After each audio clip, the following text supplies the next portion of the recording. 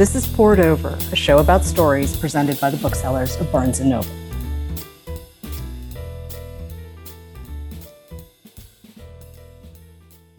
Heather McGhee, thank you so much for joining us on Poured Over. The Sum of Us, What Racism Costs Everyone and How We Can Prosper Together is out in paperback, which is why we asked you to join us on the show, because we want to keep this conversation going.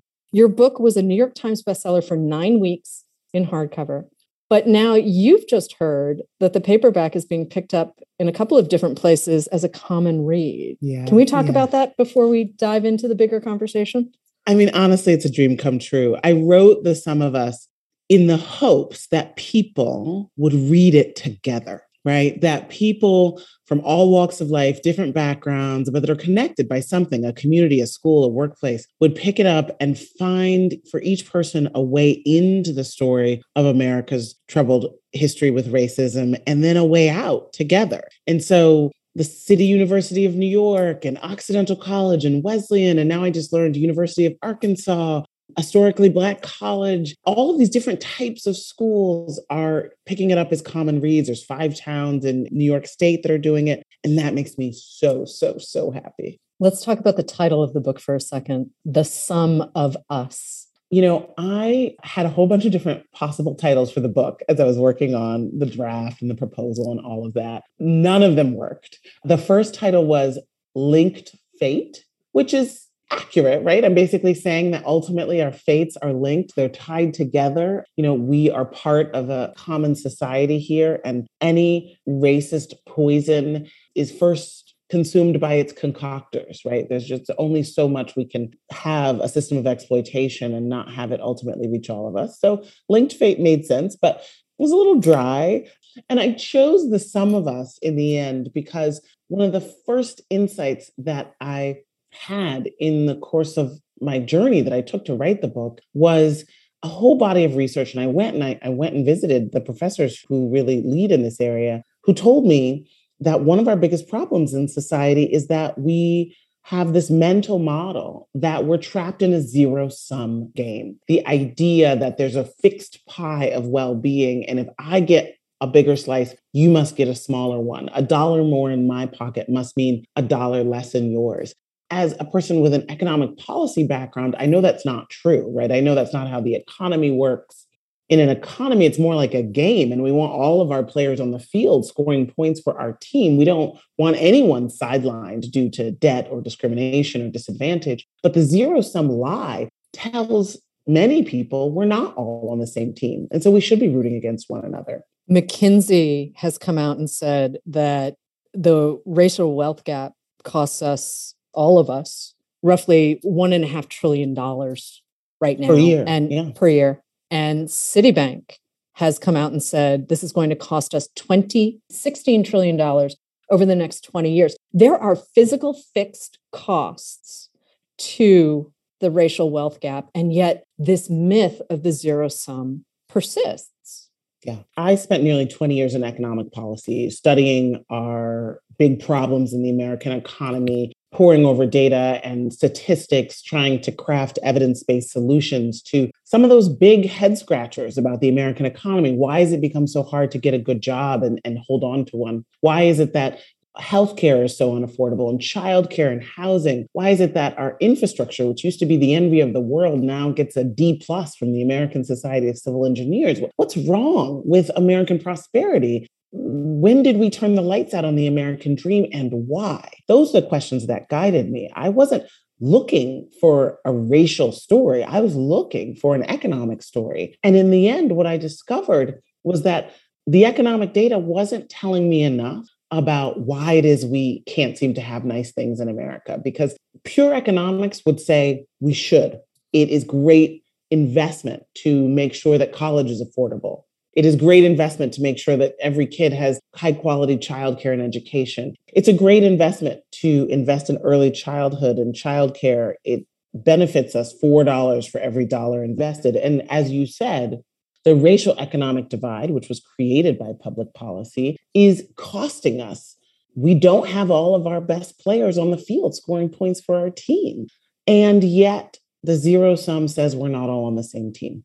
And that's why I set out on the journey. I literally logged in, I don't even know how many miles. I went from California to Mississippi to Maine and back again multiple times, talking to different kinds of people, finding stories, honestly, of white people whose dreams had been shattered because of systems that were set up at first to exploit people of color.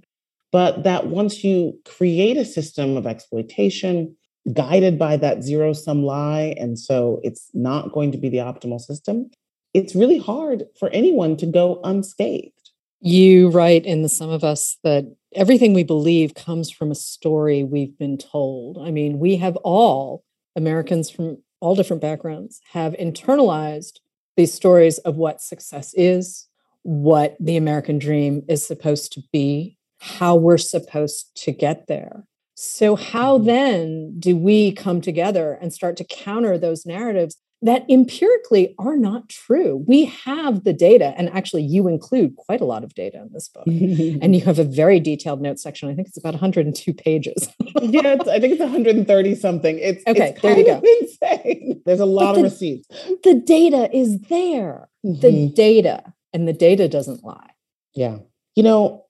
What I found the most inspiring was the people I met in my journey, the stories. The story of a young woman named Bridget, white woman, Irish American descent, top of her class in high school. Ultimately, her family couldn't make ends meet, and so she couldn't afford to go to college. She had to go to work. And 20 years later, she's stuck in a dead-end job, making minimum wage, her and her husband with 3 kids. They're always living on the edge because of that story that you mentioned, the story of bootstraps, the story that we're all supposed to make it on our own. She thought this was just the best that she could do, and she blamed herself.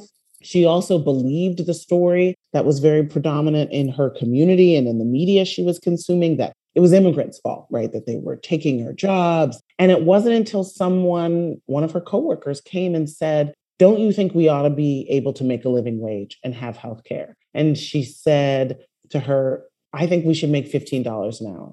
Now, Bridget was only making like $7.25 at the time. And so she said, they're never going to pay people like us $15 an hour. But she went to the first organizing meeting anyway. And it was there in a basement that she heard a Latina woman come up and talk about her own life, being trapped in an apartment with 3 kids and bad plumbing and never seeing a way out for herself. And as Bridget told me, she said, I saw myself in her for the first time. And I realized that it wasn't about us versus them, that we've all got to come up together. And the only way we're going to have the power to make them pay us more for our work is if we come together. And it was that realization that we've been sold a bill of goods, that it's all about individual work and effort, and there's nothing that we can do together. And that, in fact, we should resent and blame our neighbor and compete with our neighbor, as opposed to find that we have common problems with our neighbor and maybe we have common solutions. That transformation is a story that gives me so much hope. When did talking about class change into this conversation about racial resentment and zero sum? In the book, I tell the story of a real shift that happened in American history. We used to be the country that invented the American dream, right? Obviously, right? It wasn't an accident. It wasn't because people were smarter or worked harder. It was because of this mindset in the country that was born out of the lessons of the first Gilded Age of inequality. It was born out of the crucible of the Great Depression. It was this sort of New Deal public goods ethos, this spirit that said, you know what?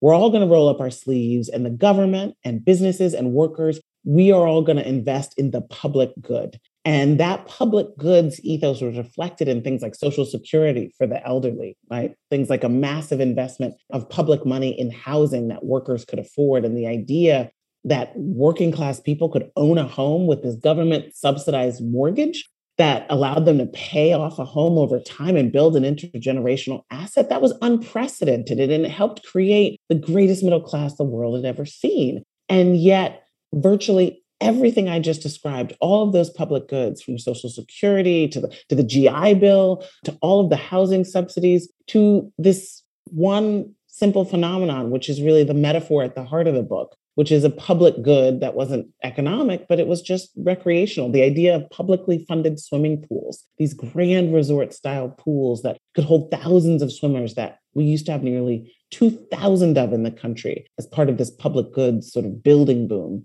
All of that was racially segregated or for whites only in one way or another. The great American dream of home ownership was a gift of the American government, and it was based on the never substantiated idea that Black people would be terrible credit risks. And so the government drew maps of the entire country and drew red do not lend lines around all the so-called Negro areas. That was a massive subsidy only to create a white middle class and lock out Black families. Social Security for the elderly excluded the two big job categories that most Black workers were in a compromise with the Southern delegation to Congress. Even the GI Bill was race neutral on its face, but because the benefits went through segregated housing and education sectors, so many Black GIs were left out. And the story of the public swimming pool for me was just this perfect metaphor. I went to Montgomery, Alabama. I walked the grounds of Oak Park, this beautiful park that used to have 1,000+ person swimming pool that was segregated. And when in the civil rights movement, Black families were finally able to win court orders that said, hey, these are Black families' tax dollars that are funding these public goods too. And in the case of the pools, their kids should be able to swim too. Many towns and cities, including Montgomery, decided to drain their public pools rather than integrate them. In Montgomery, they kept the entire Parks and Recreation Department of the city closed for 10 years rather than integrate it. The story of the drained pool helped explain how it was that this country went from really supporting the idea that the government had a right and responsibility to ensure sort of a decent standard of living and quality of life for its people to this idea that has not worked out economically, that we're all on our own and that corporations' imperatives should control government decisions, and that we turn away from collective problem solving, collective action, and things like government and labor unions, the formula, frankly, that built the great American middle class. There was a really radical shift away from that formula once the government went from the one printing the signs that said whites only and drawing the maps that said no Blacks can get mortgages to being the one that said, you know what, we need to have civil rights. And that was really a break in our history. And the majority of white Americans changed their politics after the Civil Rights Movement. Lyndon Johnson, after signing the Civil Rights and Voting Rights Act, would become the last Democrat running for president to win the majority of white voters to this day. And I don't say that for partisan reasons, but just to show that the sort of party of the New Deal lost the main beneficiaries of the New Deal after it also became the party of civil rights. And Johnson knew that when he was signing that legislation. I mean, he said point blank, we are now going to lose the South for at least a generation. He said the South. He didn't know it was the majority of white people, period. It was so important to me to go into the history of how we got here economically, why it is that we have so much wealth in this country, but the people who produce that wealth, the workers, are getting less and less of it. Why it is that we don't have a well-funded public school in every neighborhood, why we went from free colleges at the state schools to $1.5 trillion in student loan debt. All of that for me, the evidence shows that it's drained pool politics at its core. But at the same time, I also found so many reasons to be optimistic. It was almost like once I learned that the fingerprints of racism in our politics and our policymaking were on all of these different issues that seemed disconnected, healthcare, workers' rights, college, even our inability to have great solutions for the global climate crisis. Once I saw the fingerprints of racism on all of it, it made it almost simpler to just make progress if we would just reject this old story that isn't serving us anymore, this zero-sum story that we're not all on the same team, this zero-sum story that is really being sold by a self-interested elite to millions of white people in America, not all, of course, but many, that says the greatest thing you have to fear is your Black or brown neighbor, even though we know who's actually got the power to write the rules about our economy, right? It's not immigrants in meatpacking plants and, Black women in factories, right? It's the boss, right? And the boss is the one who is so often benefiting when we are fighting with one another instead of fighting for one another. And coming back to this theme too of storytelling and the stories we tell ourselves, the stories we're told about who we are. I mean, if you look at the attacks that are happening on things like the 1619 Project or teaching American history in public schools, it's an attack on who gets to tell the story. And there are multiple inputs. No one is saying there's only one version. We're just saying your version's incomplete. And and even when it's things like, Johnson knowing to a certain extent what he was doing, there are people who take refuge in that statement of his because they're saying, well, I'm in Ohio or I'm in the Northeast. And I mean, I grew up in Massachusetts. And there are plenty of people who believe stories about how they should be doing that don't actually intersect with reality.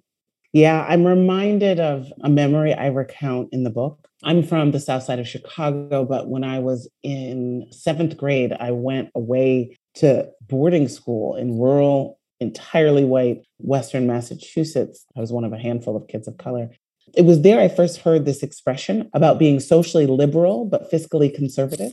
And I remember I was in the classroom and a little girl, raised her hand and said, my family is socially liberal, but fiscally conservative. And I felt like everybody in the classroom, their heads nodded. And it was the first time I'd heard that formulation. And it struck me as strange. It was like, oh, okay. I wrote it down. It was like a note. Okay, something about this new world I'm in. This is the way you're supposed to be. 20 years later, here I am working in economic policy and doing the math and realizing that for the cost of the Trump tax cuts, we could have eliminated child poverty in America, right? That there's something about this desire to say I'm socially liberal, which says, I'm on the right side of history. I'm moral, right? I would never harm anybody, but I like taxes to be low. I don't want to invest in the public good. And I increasingly found it hard to square that. In the book, I talked with lots of people of all backgrounds who were coming up against the moral quandary of the politics that says we don't need to invest in each other. Rich people should always have more money, but poor people don't need $1 more, whether in wages or in welfare, right? There's something about it that is not true to the American creed and to our best days. And there's something about it that really has to do with race and this racialized view that there's a hierarchy of human value and some groups of people are simply better than others. But my point in the sum of us is that racism is so dysfunctional and so pervasive in our politics and our policymaking. I'm not really talking about the interpersonal stuff here. I'm talking about structural racism and the kinds of racism that is waged for campaign wins in politics. That ultimately ends up making us drain the pool. And therefore, it destroys a public good and public will for a better life for everyone.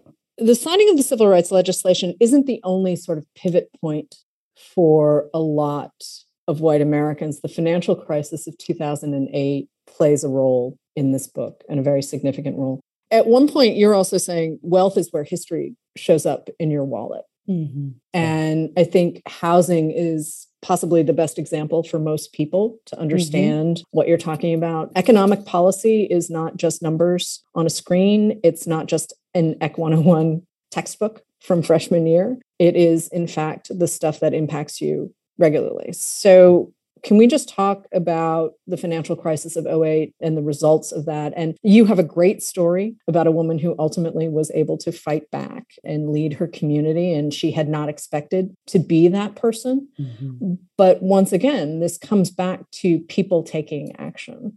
So this is the chapter that's nearest and dearest to my heart because it's the issue of financial regulation and lending and the credit markets was the issue that I worked on for the first half of my career. And that gave me the front row seat to the slow and totally predictable run up to what would become the great financial crash of 2008 and the Great Recession. In the late 1990s and the early 2000s, we saw what was going on, but it was only happening in certain neighborhoods.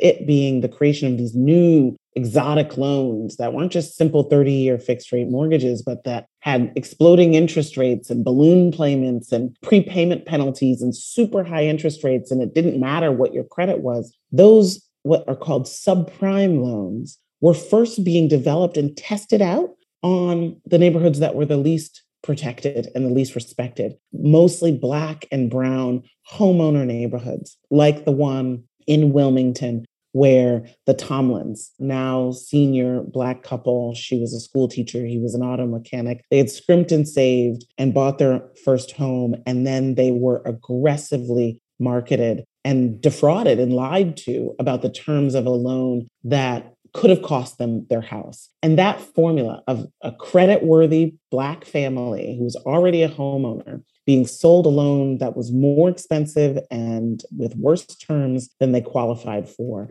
happened all across the country. And why I say that racism caused the financial crisis is that it's clear, right? The feds finally ended up finding and disciplining most of the major banks for explicitly discriminatory lending, right? The majority of homeowners who got these toxic loans in the run up to the crisis had good credit. The majority were already homeowners, right? It was just wealth stripping, plain and simple. And I was there in so many of these meetings with regulators and lenders saying, there's a quiet crisis happening in certain neighborhoods where these loans are leading to foreclosure. And honestly, the racial stereotype that Black people are just bad with money, the same one that created the redlining with the invention of the mortgage market, the assumption, never substantiated, that Black people would be bad credit risks. It allowed that stereotype to blind them from the data we were presenting. And it meant that the sort of machine of greed was allowed to grow unchecked and then spread out into the wider and whiter mortgage market, to the point where, yes, by 2007, it was massive speculation and people were flipping houses. But that happened at the end. In the beginning, when it could have been stopped, it was mostly people like Janice and Isaiah Tomlin. And their story moved me to tears. The story of so many Black homeowners who finally were allowed to have that piece of the American dream and did it, starting so many miles back from the finish line, because we'd already had 4 generations of white families getting subsidized, no down payment GI Bill loans and VA loans and other kinds of subsidized mortgages that were explicitly not available to Black families. And then this toxic combination of racism and greed that went ignored by the people with the power to stop it, who were mostly white and mostly very distant from the people like the Tomlins. And so stereotypes really stopped them from taking action when we could have prevented what would become the worst economic calamity in our history. Stereotypes are also deeply cynical and manipulative. You talk about, too, where racism is deployed strategically. It can be literally strategically useful. And a good example is when the ACA was being rolled out and there were states that just refused to expand Medicaid. We see this again and again where voters and state governments make decisions that are not good for the people who live there, simply because they want to stick to a storyline that, in fact, isn't true. Yeah. Our inability as a country to have affordable healthcare for everyone is a huge problem. And it's a huge head scratcher, right? Why are so many of our peer economies able to figure this out? They spend a fraction of what we do and get better results. And the majority of people who lack health insurance in this country are white. And yet, from the very first time in history when Harry Truman first proposed a national health insurance plan, it was the segregationist Dixiecrat caucus in his party that said that national health insurance would be a blow to Jim Crow, couldn't have equality in healthcare. And so they refused to go along with him. That was in the 40s. Finally, the first Black president of the United States is able to sign a bill into law, one of the centerpieces of which is expanding Medicaid so that working class people, janitors, physician's assistants, childcare workers, home care workers, construction workers, people who work in small business can get the right to be able to afford to see a doctor. And the Supreme Court uses a states' rights legal theory, right, to bring back this old kind of segregationist logic and says, you know what? Federal government doesn't have the right to expand Medicaid in all 50 states. We're going to leave it to the states. And then you have this new Mason-Dixon line where most of the former Confederate states refused to expand Medicaid to allow working class people to be able to afford health insurance. And the research shows that the higher population of Black people there are in a state that still has a white kind of power structure, the more likely they were to refuse to expand Medicaid. And there was this sense, I talked to folks in Texas, the state with the highest uninsured, where there's a real crisis of rural hospitals closing because there's so many uninsured people and so much uncovered care, where you have millions of white Americans in Texas who are going without Medicaid expansion. And it's costing the whole state. 26 hospitals closed over the period of a handful of years, and they're mostly in rural white conservative areas. And I talked to a hospital lobbyist there who's a good old boy who said, if we had expanded Medicaid, it would save these hospitals and the jobs that go with them. There's just this political refusal because Medicaid, Obamacare, it's associated in the white political imagination with Black people. And there's this zero-sum sense that if government is on the side of the other, then we should not have it, even if it might help me and my family. Part of what's so important about your book is that all of these conversations or all of these details are put together in one place, and that we have an opportunity to really sit with them. You mentioned it earlier in this conversation where you are optimistic, where you are hopeful. There's a great story that you have about the Somali immigrant community in Maine. And I went to college in Maine, so I know Maine reasonably well. It is the whitest state in the nation. Right? It is, but here's this community that has become part of the larger whole. Yeah. That story of what they call a dying mill town, right, of which there are so many in the country, and the whitest state in the country, in Maine, where I went and I walked the main street, right, and it's clear, right, the best days of this town are behind it, right? You've got these boarded up stores, and yet Main Street comes alive. And there are these shops with these brightly colored things in the window, and there's music spilling out, and you're in the part of the main street that they call now Little Mogadishu, because through an accident of history, a depopulating, semi-rural town in Maine started to get an influx of new people. And I talked to the town administrator who said, that is the ticket. To get new people, that's when you can start to lure businesses back. And that's what was needed. Now, the thing is, those new people were mostly African, Muslim, refugees, and immigrants, right? The exact opposite people from virtually all measures of the people who had been in this town for so long. And yet many of them, and I tell the stories of a woman named Cecile, a guy named Bruce, white folks who just opened their hearts out of a sense of solidarity. The story of Lewiston, Maine is a story of politics being what politics is, of the mayor and the governor were anti-immigrant and had this harsh anti-immigrant rhetoric, and actually connected it to welfare, said, all these immigrants are coming in and they're getting on welfare, the old zero-sum story, right? And so that's why we've got to cut welfare. And by the way, we've got to cut taxes on the wealthy people too. And yet this community formed these true bonds, these human-to-human bonds. And that ultimately, taking it back to healthcare, became the backbone of a multiracial coalition that was able to win the first in this country ballot initiative, overturning the governor's 5-time veto of Medicaid expansion so that working class Mainers could afford to see a doctor, right? The vast majority, 90+% of the people who benefited from that were white. And yet you had a network of Somali taxi drivers using their radios to bring elderly white homebound Mainers to the polls, right? These stories that actually are happening all across the country. And right now I'm back out on the road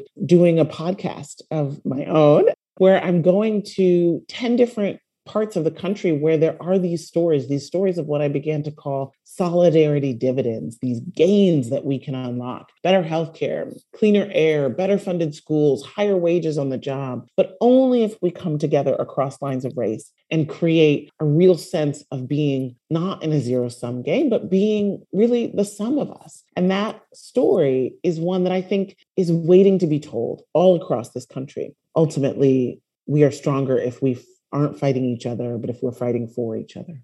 You have a really excellent suggestion too for part of the solution towards the end of the book, where you're talking about doing truth and reconciliation commissions, a bit in the style of the South African model, but doing it at the local level. And I think that's part of the conversation that's been lost, and a lot of the context that's been lost is the local level. So can we just talk about that for a minute? Yeah, this is one of the things that became really evident to me is that we've all been lied to.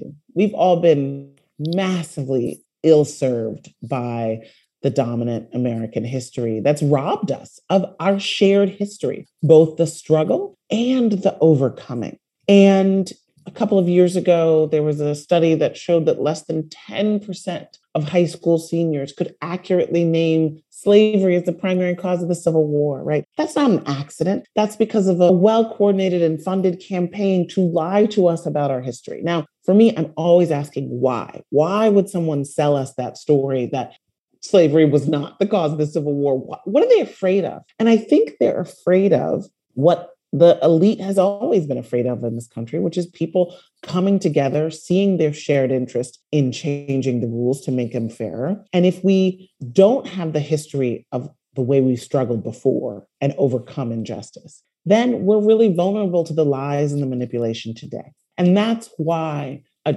truth effort, and I go and I visit with folks in Dallas, a place where this beautiful effort has grown up that looks at the community history and says, let's tell the truth about the little stories, not the big ones, not the big national news, but the little things that shaped the way we live, the stories that created trauma and that created resilience and overcoming. And let's tell the whole story of our community. And then let's also get together in libraries and in town halls and have a cross-section of the community, right? Firefighters and cops and teachers and student activists and retired folks and librarians come together and say, what would it look like if Dallas or Topeka or all these other places was really free of the lie of the idea that there's a hierarchy of human value, that some groups of people are better than others? What would it really look like for us to live our lives free of that old story, that story that was created in order to justify the economic model of slavery and land theft? That's why it was created. That's not our economic model right now. That's not our values now. So let's finally jettison that old story.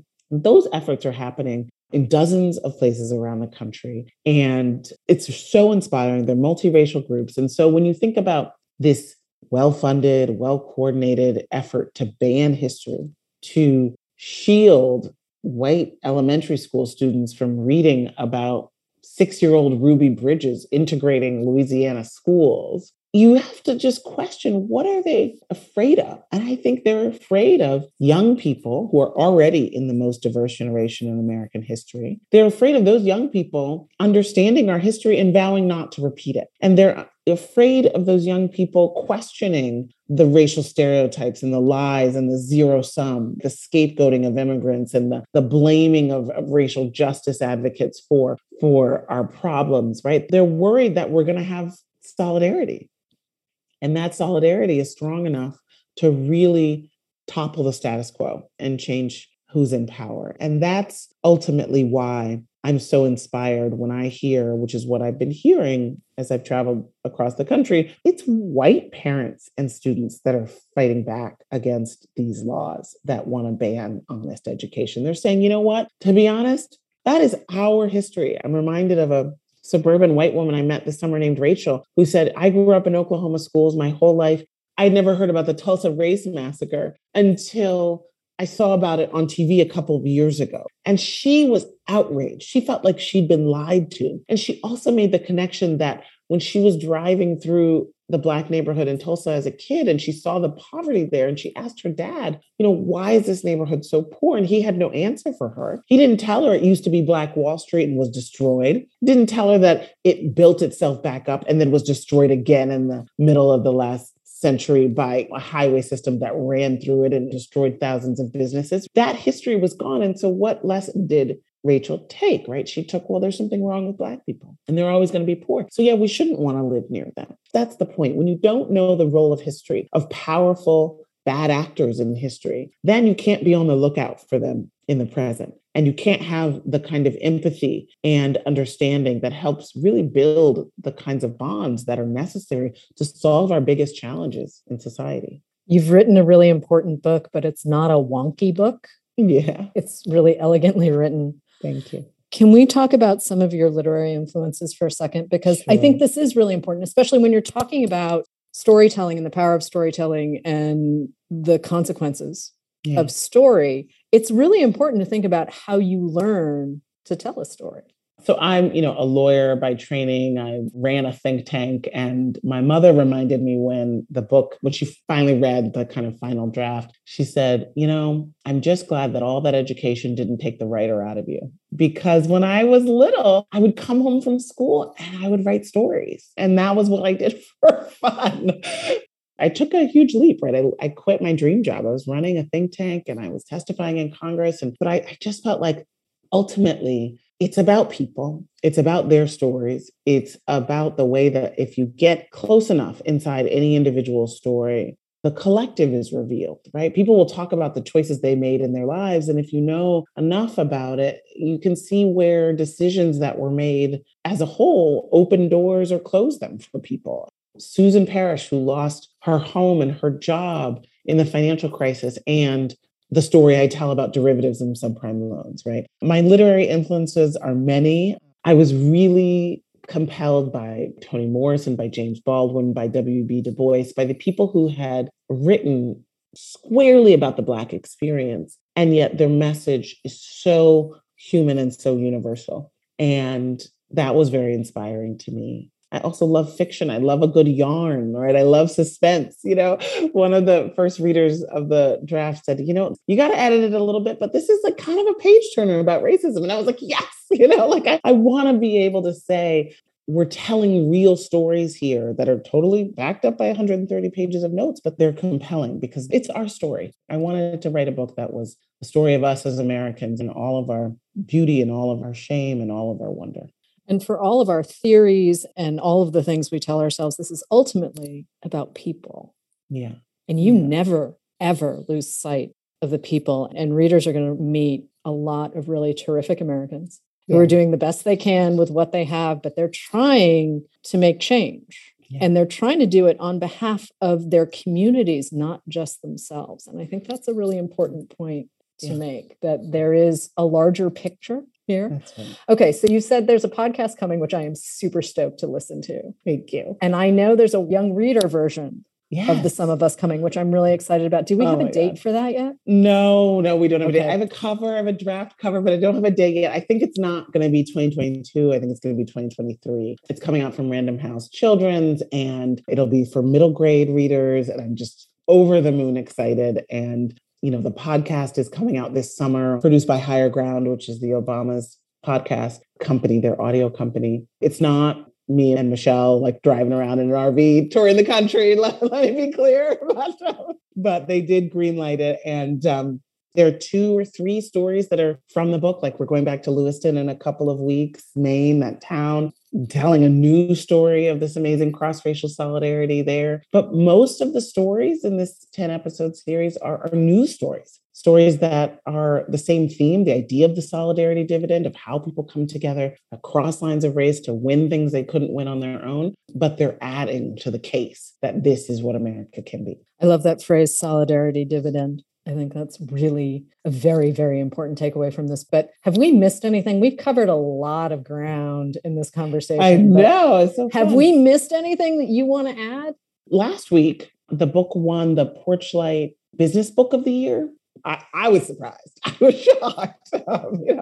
I was watching the little, YouTube award ceremony. I almost fell off my chair. I really didn't expect it to win the Business Book of the Year from this company that sells books to corporations. And I've been really interested in the reception. There have been a fair number of employers that have bought the book for their whole teams and said, you know what, this is a way for us to talk about these issues and understand that it relates to our bottom line, understand that this isn't a zero sum. It's not like we're doing this for the workers of color and the white workers just have to sort of struggle through it.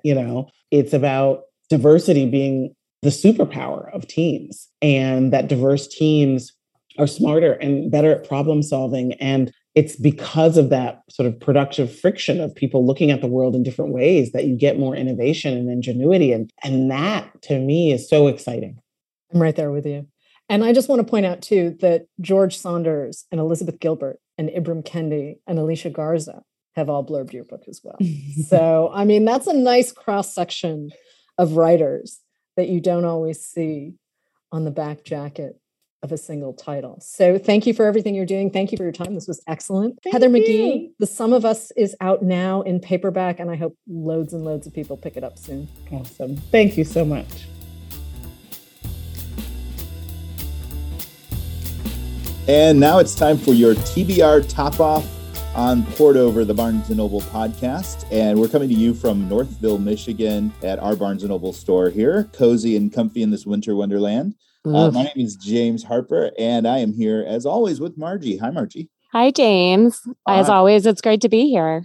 Yes, and we're here to talk about books, our favorite thing. On the TBR Top Off, we recommend 3 paperback titles for you to add to your to-be-read list based on today's interview with the author. And so we are excited to be recommending books around this title and Black History Month as well, right? Indeed.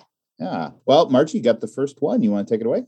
Oh, I will. So the first one I wanted to talk about, it's basically an author, Isabel Wilkerson. She is a Pulitzer Prize winning journalist who's written 2 fantastic books. The one that I wanted to talk about right now is called The Warmth of Other Suns. It is how, from 1915 to 1970, there were over 6 million people that changed the entire demographic of the United States. And it is because of African-American people moving away from the South and spreading out up into the North and over to the West, and what they brought with them, what they were leaving behind, and how it changed both places. It follows 3 individuals to kind of narrate the story, give it a little structure for everything else she's talking about. There's Ida Mae Gladney, who left sharecropping. There is George Starling, who left Florida for Harlem. And there is Robert Foster, who left Louisiana and actually became the personal physician to Ray Charles. So it's a really, really large scope book told through these 3 rather intimate stories. And it is about what they call unrecognized immigration, because it's happening within the United States, but moving such a large population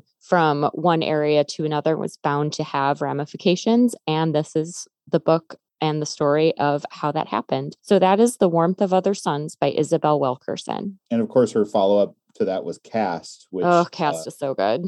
We all loved, and it was a best-selling book last year. So check that one out too. The other one that I brought up today is a little dark. I'm sorry. It's called Medical Apartheid by Harriet A. Washington. And it is about the history of medical experimentation on Black Americans, slaves and freed people. And the author, Harriet Washington, combed through just tons and tons of medical journals and anything that published experimental medical reports to find a lot of this information. It started as early as African Americans being more prone to have their graves robbed, and goes all the way up through the 20th century with eugenics, social Darwinism, these pseudosciences that meant that we viewed other people in a different way. And for a lot of white people, it made them less than. So the fact that they were doing experiments on them didn't seem as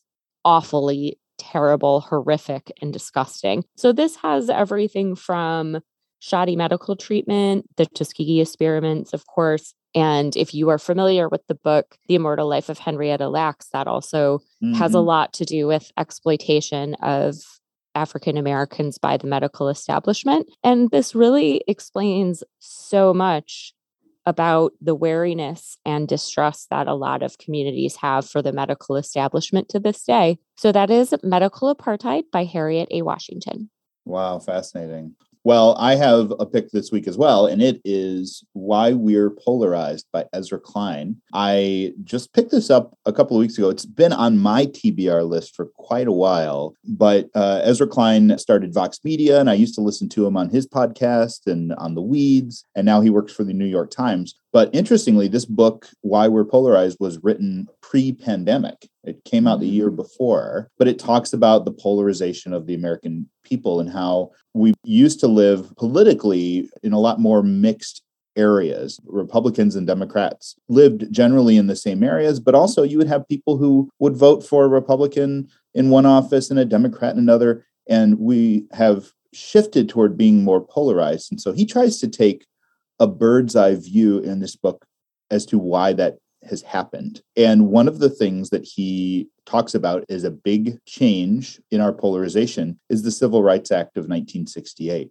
He talks about President Lyndon Johnson signing that and the struggle that it was for Democrats and Republicans both to do this because of political pressures and to push civil rights forward. And then what it did to politics, especially across the South, really fascinating to read. So, Ezra Klein describes himself as a bit of a political wonk. So if you like policy and you like wonkiness and you may be a little bit nerdy, for me, it's a lot of fun to read and to take this kind of survey of history through the political lens of polarization and what that has to do a lot with race as well. So that's our TBR top off for this week. I hope you enjoyed it. I hope you added some books to your list. And as always, coming from the Northville store at Barnes & Noble, stop into your local Barnes & Noble and let us recommend a book that you will fall in love with. My name is James. You can follow me on Instagram at James Reading Books. And I'm Margie, and I am also on Instagram at Margie Bookbrain.